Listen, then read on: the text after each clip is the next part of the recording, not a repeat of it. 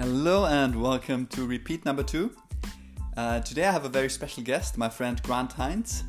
He is a video gamer and makes a living as a full-time streamer on platforms such as Twitch. Have fun and thanks for tuning in.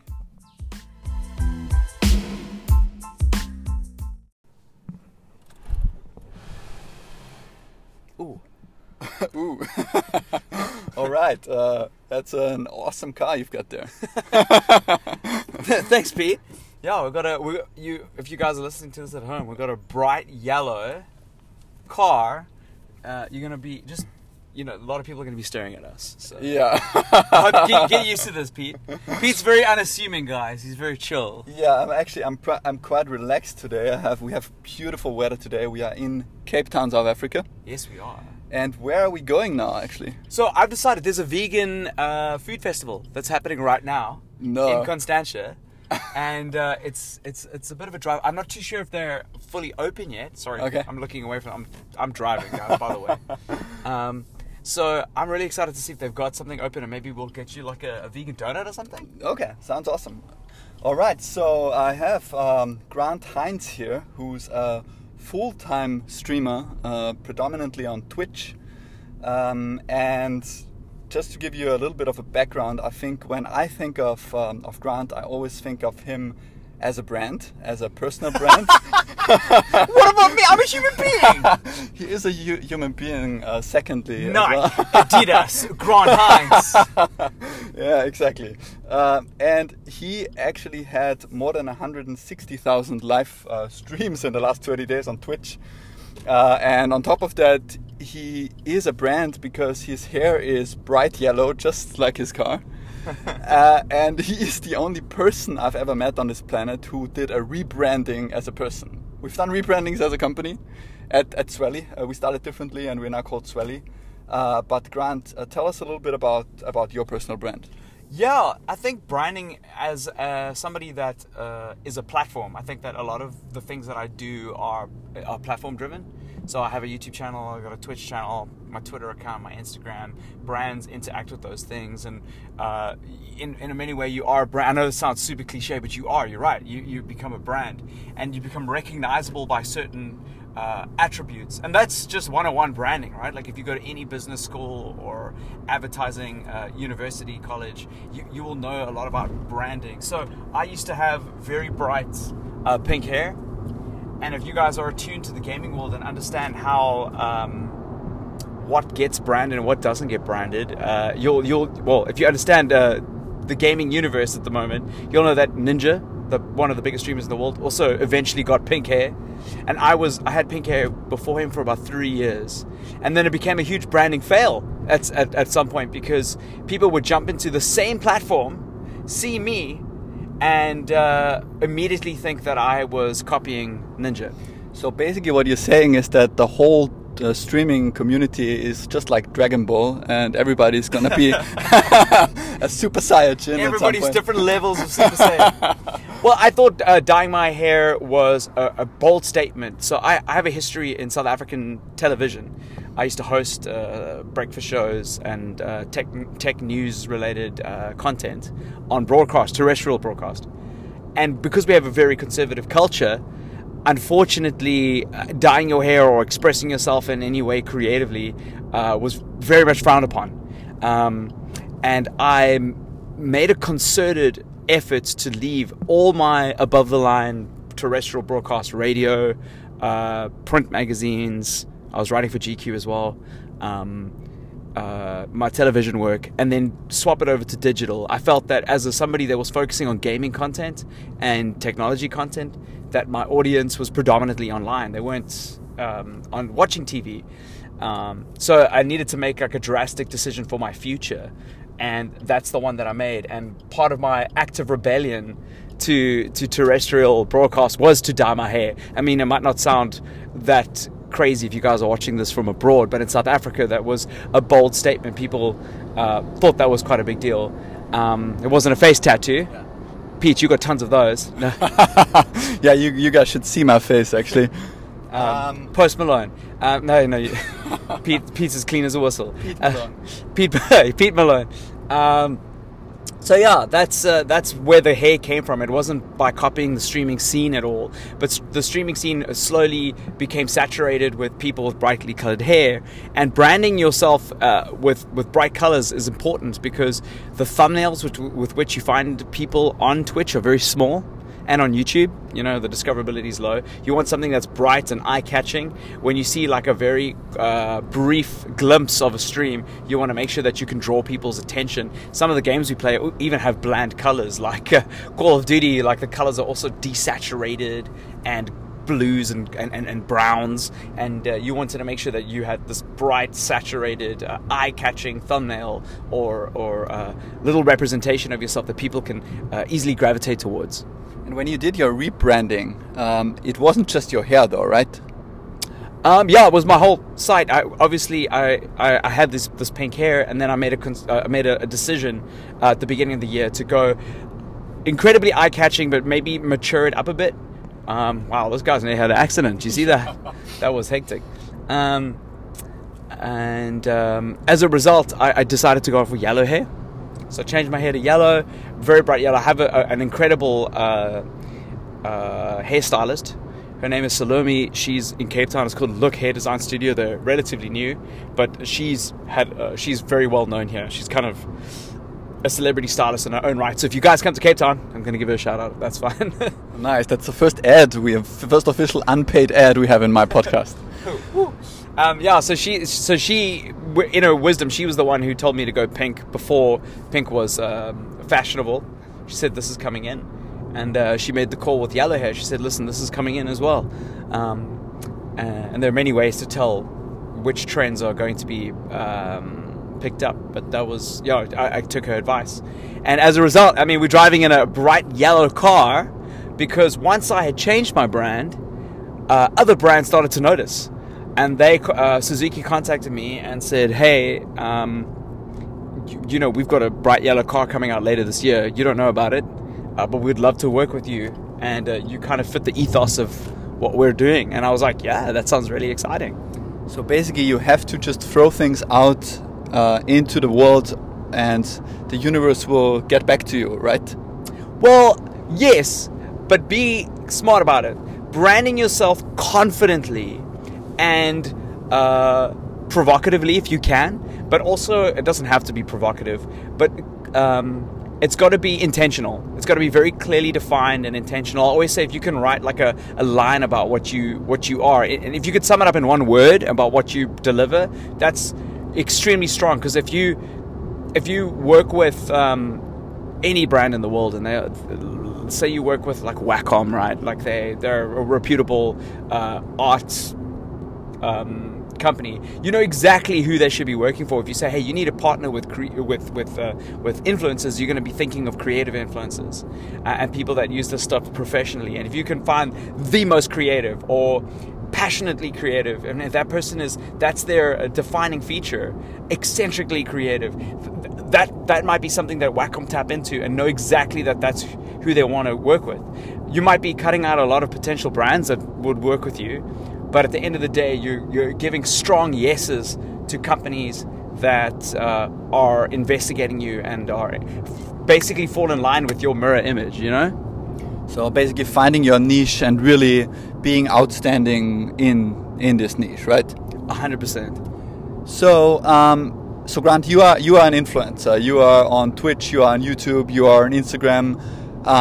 You made a living of really being yourself and doing things that you just like to do. Yeah, so when I was at high school, I read a video game magazine, and an epiphany dawned on me, like when I was 15, that somebody was paid to write this. You know, they played this game, they were paid money to write this, and I want to do this as a career. It kind of fell by the wayside. I went to advertising college. I've studied art direction. That's what I'm qualified in. And got into the real world, but I still had that passion for video games that I carried around with me like a backpack everywhere I went. And in my first job that I was working as a storyboard artist for a cartoon show, and somebody there needed a video game specialist, somebody to speak on TV about games, and the first person that came to mind was me. And I was just I was known as although other people in the office were passionate about games, I was known as the most passionate, even if I wasn't. That was the display, right? That's branding. Grant is the most passionate person. Like, it's not just about gaming. Like, you see him, you talk to him, it's actually crazy. In a good way. I think gaming is one of the most important creative outlets that we have in society. Anyway, so I just want to, where was I? Oh yes, so I went on TV, did this thing, and they loved it, and they said, can you come back next week? And I was like, yeah, cool, let's do it. And then I thought back to my school days when I read that magazine, and I was like, this is it. This is me doing that thing that this other person was paid to do. And then I just realized that because no one was doing it, it's not an established career in South Africa to the extent that it's probably is today. I just needed to make a way to make that happen for me. So I spent a couple of years doing a lot of TV work around games, and then building a studio at home, working out how to film at home, saving up for cameras, that kind of thing, and just producing my own content because I'm passionate about this space. Yeah, that's incredible. And those stories are what inspired me to come up with a project that I call Like You. And Like You is interviewing people and giving you insights into people like Grant. And I want to help guys and girls out there to create their dream jobs and create new careers for themselves that they love. And for that reason, Grant, like, how do you get started if somebody's out there listening and he or she wants to become a streamer? So streaming is a component of what I do, and I have to clarify that because a lot of people think that streaming, in and of itself, is a very viable career. Unfortunately, for a lot of people, it isn't. And also for those people that it has become a viable career for them, it's not very long lasting. It doesn't have the longevity that like an established medium has. It's something that's live, it's broadcast. It's up for 2 weeks, and then as a VOD, and then it gets deleted off Twitch. So my suggestion is literally, if you want to become a streamer, choose a platform, do it in your spare time. If you're passionate about it after a couple of months still, and it's starting to pick up finances, because that's what it will be, then start making a business plan. And people hate to hear that stuff. They're like, oh wait, man, I just want to stream and I want people to donate money and I want to make a ton of cash. You can't rely on people in your audience that are funding you every, to pay up your rent. You've got to put together like a business plan about like who's sponsoring, how many viewers, what do your reports look like, can you approach brands, how do you approach those brands, do you start with one brand? I would recommend doing that, and then seeing how it can grow. And then once your income from your streaming meets your work income, you can start thinking about dropping your traditional 9 to 5. But a lot of people go like, I'm going to stream now, I find that more fun, and then they literally drop what they're doing, thinking that if they stream to Twitch, they're going to make money like overnight, and that's unfortunately not how it works. That's the thing. It always works for some people, but that's really the minority, right? There could be some sensational talent out there that have the serendipity on their side, and it just works for them. But for most people, it won't. I'd say it's 1 in a million people that happens to. So just rather be smart about it and strategize. There's nothing wrong with planning, and there's nothing wrong with working out a business model. Because even if streaming fails, and you've built the business model, that's the most important part, right? You've learned how to build a business model. You've learned how to do the technical side of it. You might have even edited some videos out of it. You'll learn how to present in front of an audience. You will learn the granular problems that come with streaming, because there are tons of them, like bit rates and encodings and platforms and mediums and broadcasting. It's quite involved. And how qualified do I have to be to start becoming a streamer? Can you search YouTube? I can. That's it. That's it. Like, you just need to find out everything you need to do by Googling. Like, if you could be on YouTube and find out how encoding and bitrate works, just by searching it, then you are well on your way. So get started now. Keep your job and take it slow. And anything else? Methodical. Be methodical about it. Like, and write it down. I think a lot of people don't go on gut feeling or the American dream of like anything can happen. It's huge amounts of work, and in some cases, I know people that stream and they do it as a hobby. It's, you know, instead of playing golf on the weekends, they stream, and they make some money out of it. But at the end of the day, it's what they're passionate about doing as a spare time thing. But during their 9 to 5, they're like marketers and accountants and clocking in massive salaries, so they would never quit like what they're doing, like from a 9 to 5 perspective. But they love the fact that they have the space, the opportunity, and the funds to build a little home studio and get creative and make some content. And that in and of itself is a win. It is. It totally is. What keeps you going? Coffee. No, lots of coffee. No, I really enjoy this space. I love the fact that it's kind of a wild west right now, and that you can be the best at formulating it. I think a lot of people want more structure and like traditionalism in their work environments, more security. But at the same time, I don't find that as entertaining as this. You know, when I first started doing this was back in like 2009, and the genre, because we can call it that now, the genre of unboxings or let's plays, the words, the descriptor hadn't been invented yet. People were unboxing products online as a new thing. You told somebody, like, I watch a lot of unboxings, they wouldn't know what you were talking about. If you watched a let's play, which is essentially people watching other people play video games on YouTube, like, people thought you were insane. There was 1 or 2 media outlets that were doing it. Giant Bomb was the one that they didn't call it a let's play, they called it a quick look. And that was the first time I was introduced to the format of a let's play. And since then, PewDiePie has become the biggest streamer off the back of that genre. Yeah. And it was really exciting to be creating video content in a time when we were still formulating the genres of the medium, you know. And I think that we're kind of still in that space right now, especially with live streaming.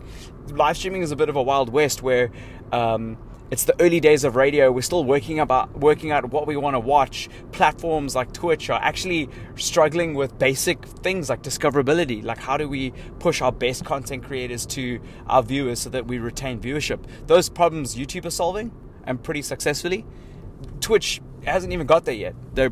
I'm sure they're going to be rolling out something in the next year or 2. But that's a very exciting stage in this space to be in. And because we're all early adopters, early creative adopters, we have the luxury of forging this space further, you know. And you were telling me earlier, you are first and foremost a creator. You are creative. You love producing content. You love talking in front of the camera, etc. What else is there? Like, what else is there to do to run a business? I'm really passionate about creating business models. I've had to create a business model around what I'm doing, and I love agile business models. That's actually one of my favorite things. You know, no matter what economy you're in, like whether you're in a like a recession or it's thriving, like the more agile you are, and the more, especially as an individual and as a content creator, you'll always be somewhat successful. You'll always be able to solve a problem that a lot of people are struggling to solve because they rely on traditional business models. Traditional business models really struggle when it comes to the recession because they rely so much on the state of the economy. Whereas agile business models, especially by content creators, allow you to adapt quickly to any, you know, market changes or the way people are spending money, or, you know, marketing trends. Influencers right now, as it stands, are a marketing trend, you know. And you want to be on top of that. You know what I mean? Sorry, I'm like busy turning the car here. So we are now actually here. We are at that vegan festival. We're gonna get some food. We're gonna find a parking spot now. We've got some. So my last question for this episode with Grant is about stress. I want to make it a big commitment in this podcast in repeat to talk about mindfulness, stress, positivity. Like, how do you deal with stress with a work week that is sometimes really crazy? What do you do to keep sane? Unsuccessfully. So I think that one of the most I have things that I'm going to implement. Let's talk about that rather, because I think I've had really bad stressful situations in the past, which have been very bad for my mental health. And especially when I was abroad, I really struggled. I worked in the UK for a year. I worked with as a content producer for Casper Lee. He's on 7.5 million subscribers for a year, and a content producer for Josh Peters. He's just hit 1 million. There was a lot of pressure then, and also just the culture clash and the environment. I'm not sure I'm a fan of that world. So I learned a lot about myself in that period, and I think that was actually an important thing that I wish I had noticed, was like understanding what burnout looks like, understanding what myself better, like how am I prepared to push, what makes me grow, because sometimes working isn't necessarily the lead cause of burnout. It's working and butting your head all the time, and I think that often is a cause of burnout, like a lack of growth or a lack of progress. That frustration is the thing that burns me. It's not necessarily actually grafting. Like I really enjoy working. Yeah. It's just when you don't see the fruits of your labor. So finding ways to like catch wins and acknowledge them and be like, you were speaking in your previous podcast about optimism. Yeah. Just going, okay, how can I be optimistic about this bit of work? And how has it grown myself, my business? How has it been a step forward? And if I can identify that step forward, then it makes the work worthwhile, especially if it's a direct result of that work. I think that's how I'm going forward and doing it. And then just scheduling, like time management is a big problem as well in my life. And I think that a stronger hold on time management to think about these things and address them correctly, mindfully, can help alleviate stress a lot. Stress is a big deal. Yeah, it is. So and you need to get rid of as much of it as you can. And at this point, I want to give a little quick shout out to my friends at Pocket Coach. Check out the app at the App Store and Google Play, Pocket Coach. What it does is it gives you tips and little audio files that you can listen to deal with anxiety and stress. And I found it really helpful. It's just a couple of minutes a day, and it's a great product. Go check it out. Cool. And I'll check it out. I'm in that space. I need it. Awesome. And we are going to the vegan festival. Why are we actually going to a vegan festival? So I'm vegan, and I think I need to introduce you to some really good vegan food. I haven't been here yet. I'm really excited to see what's on order.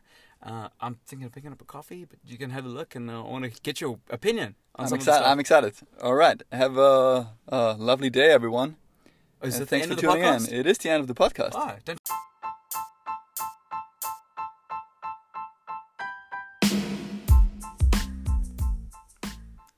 Thanks again, everyone, for tuning in. Check out Grant Heinz on Twitch. And don't forget to tune in for my next episode of Repeat on Wednesday. Bye-bye.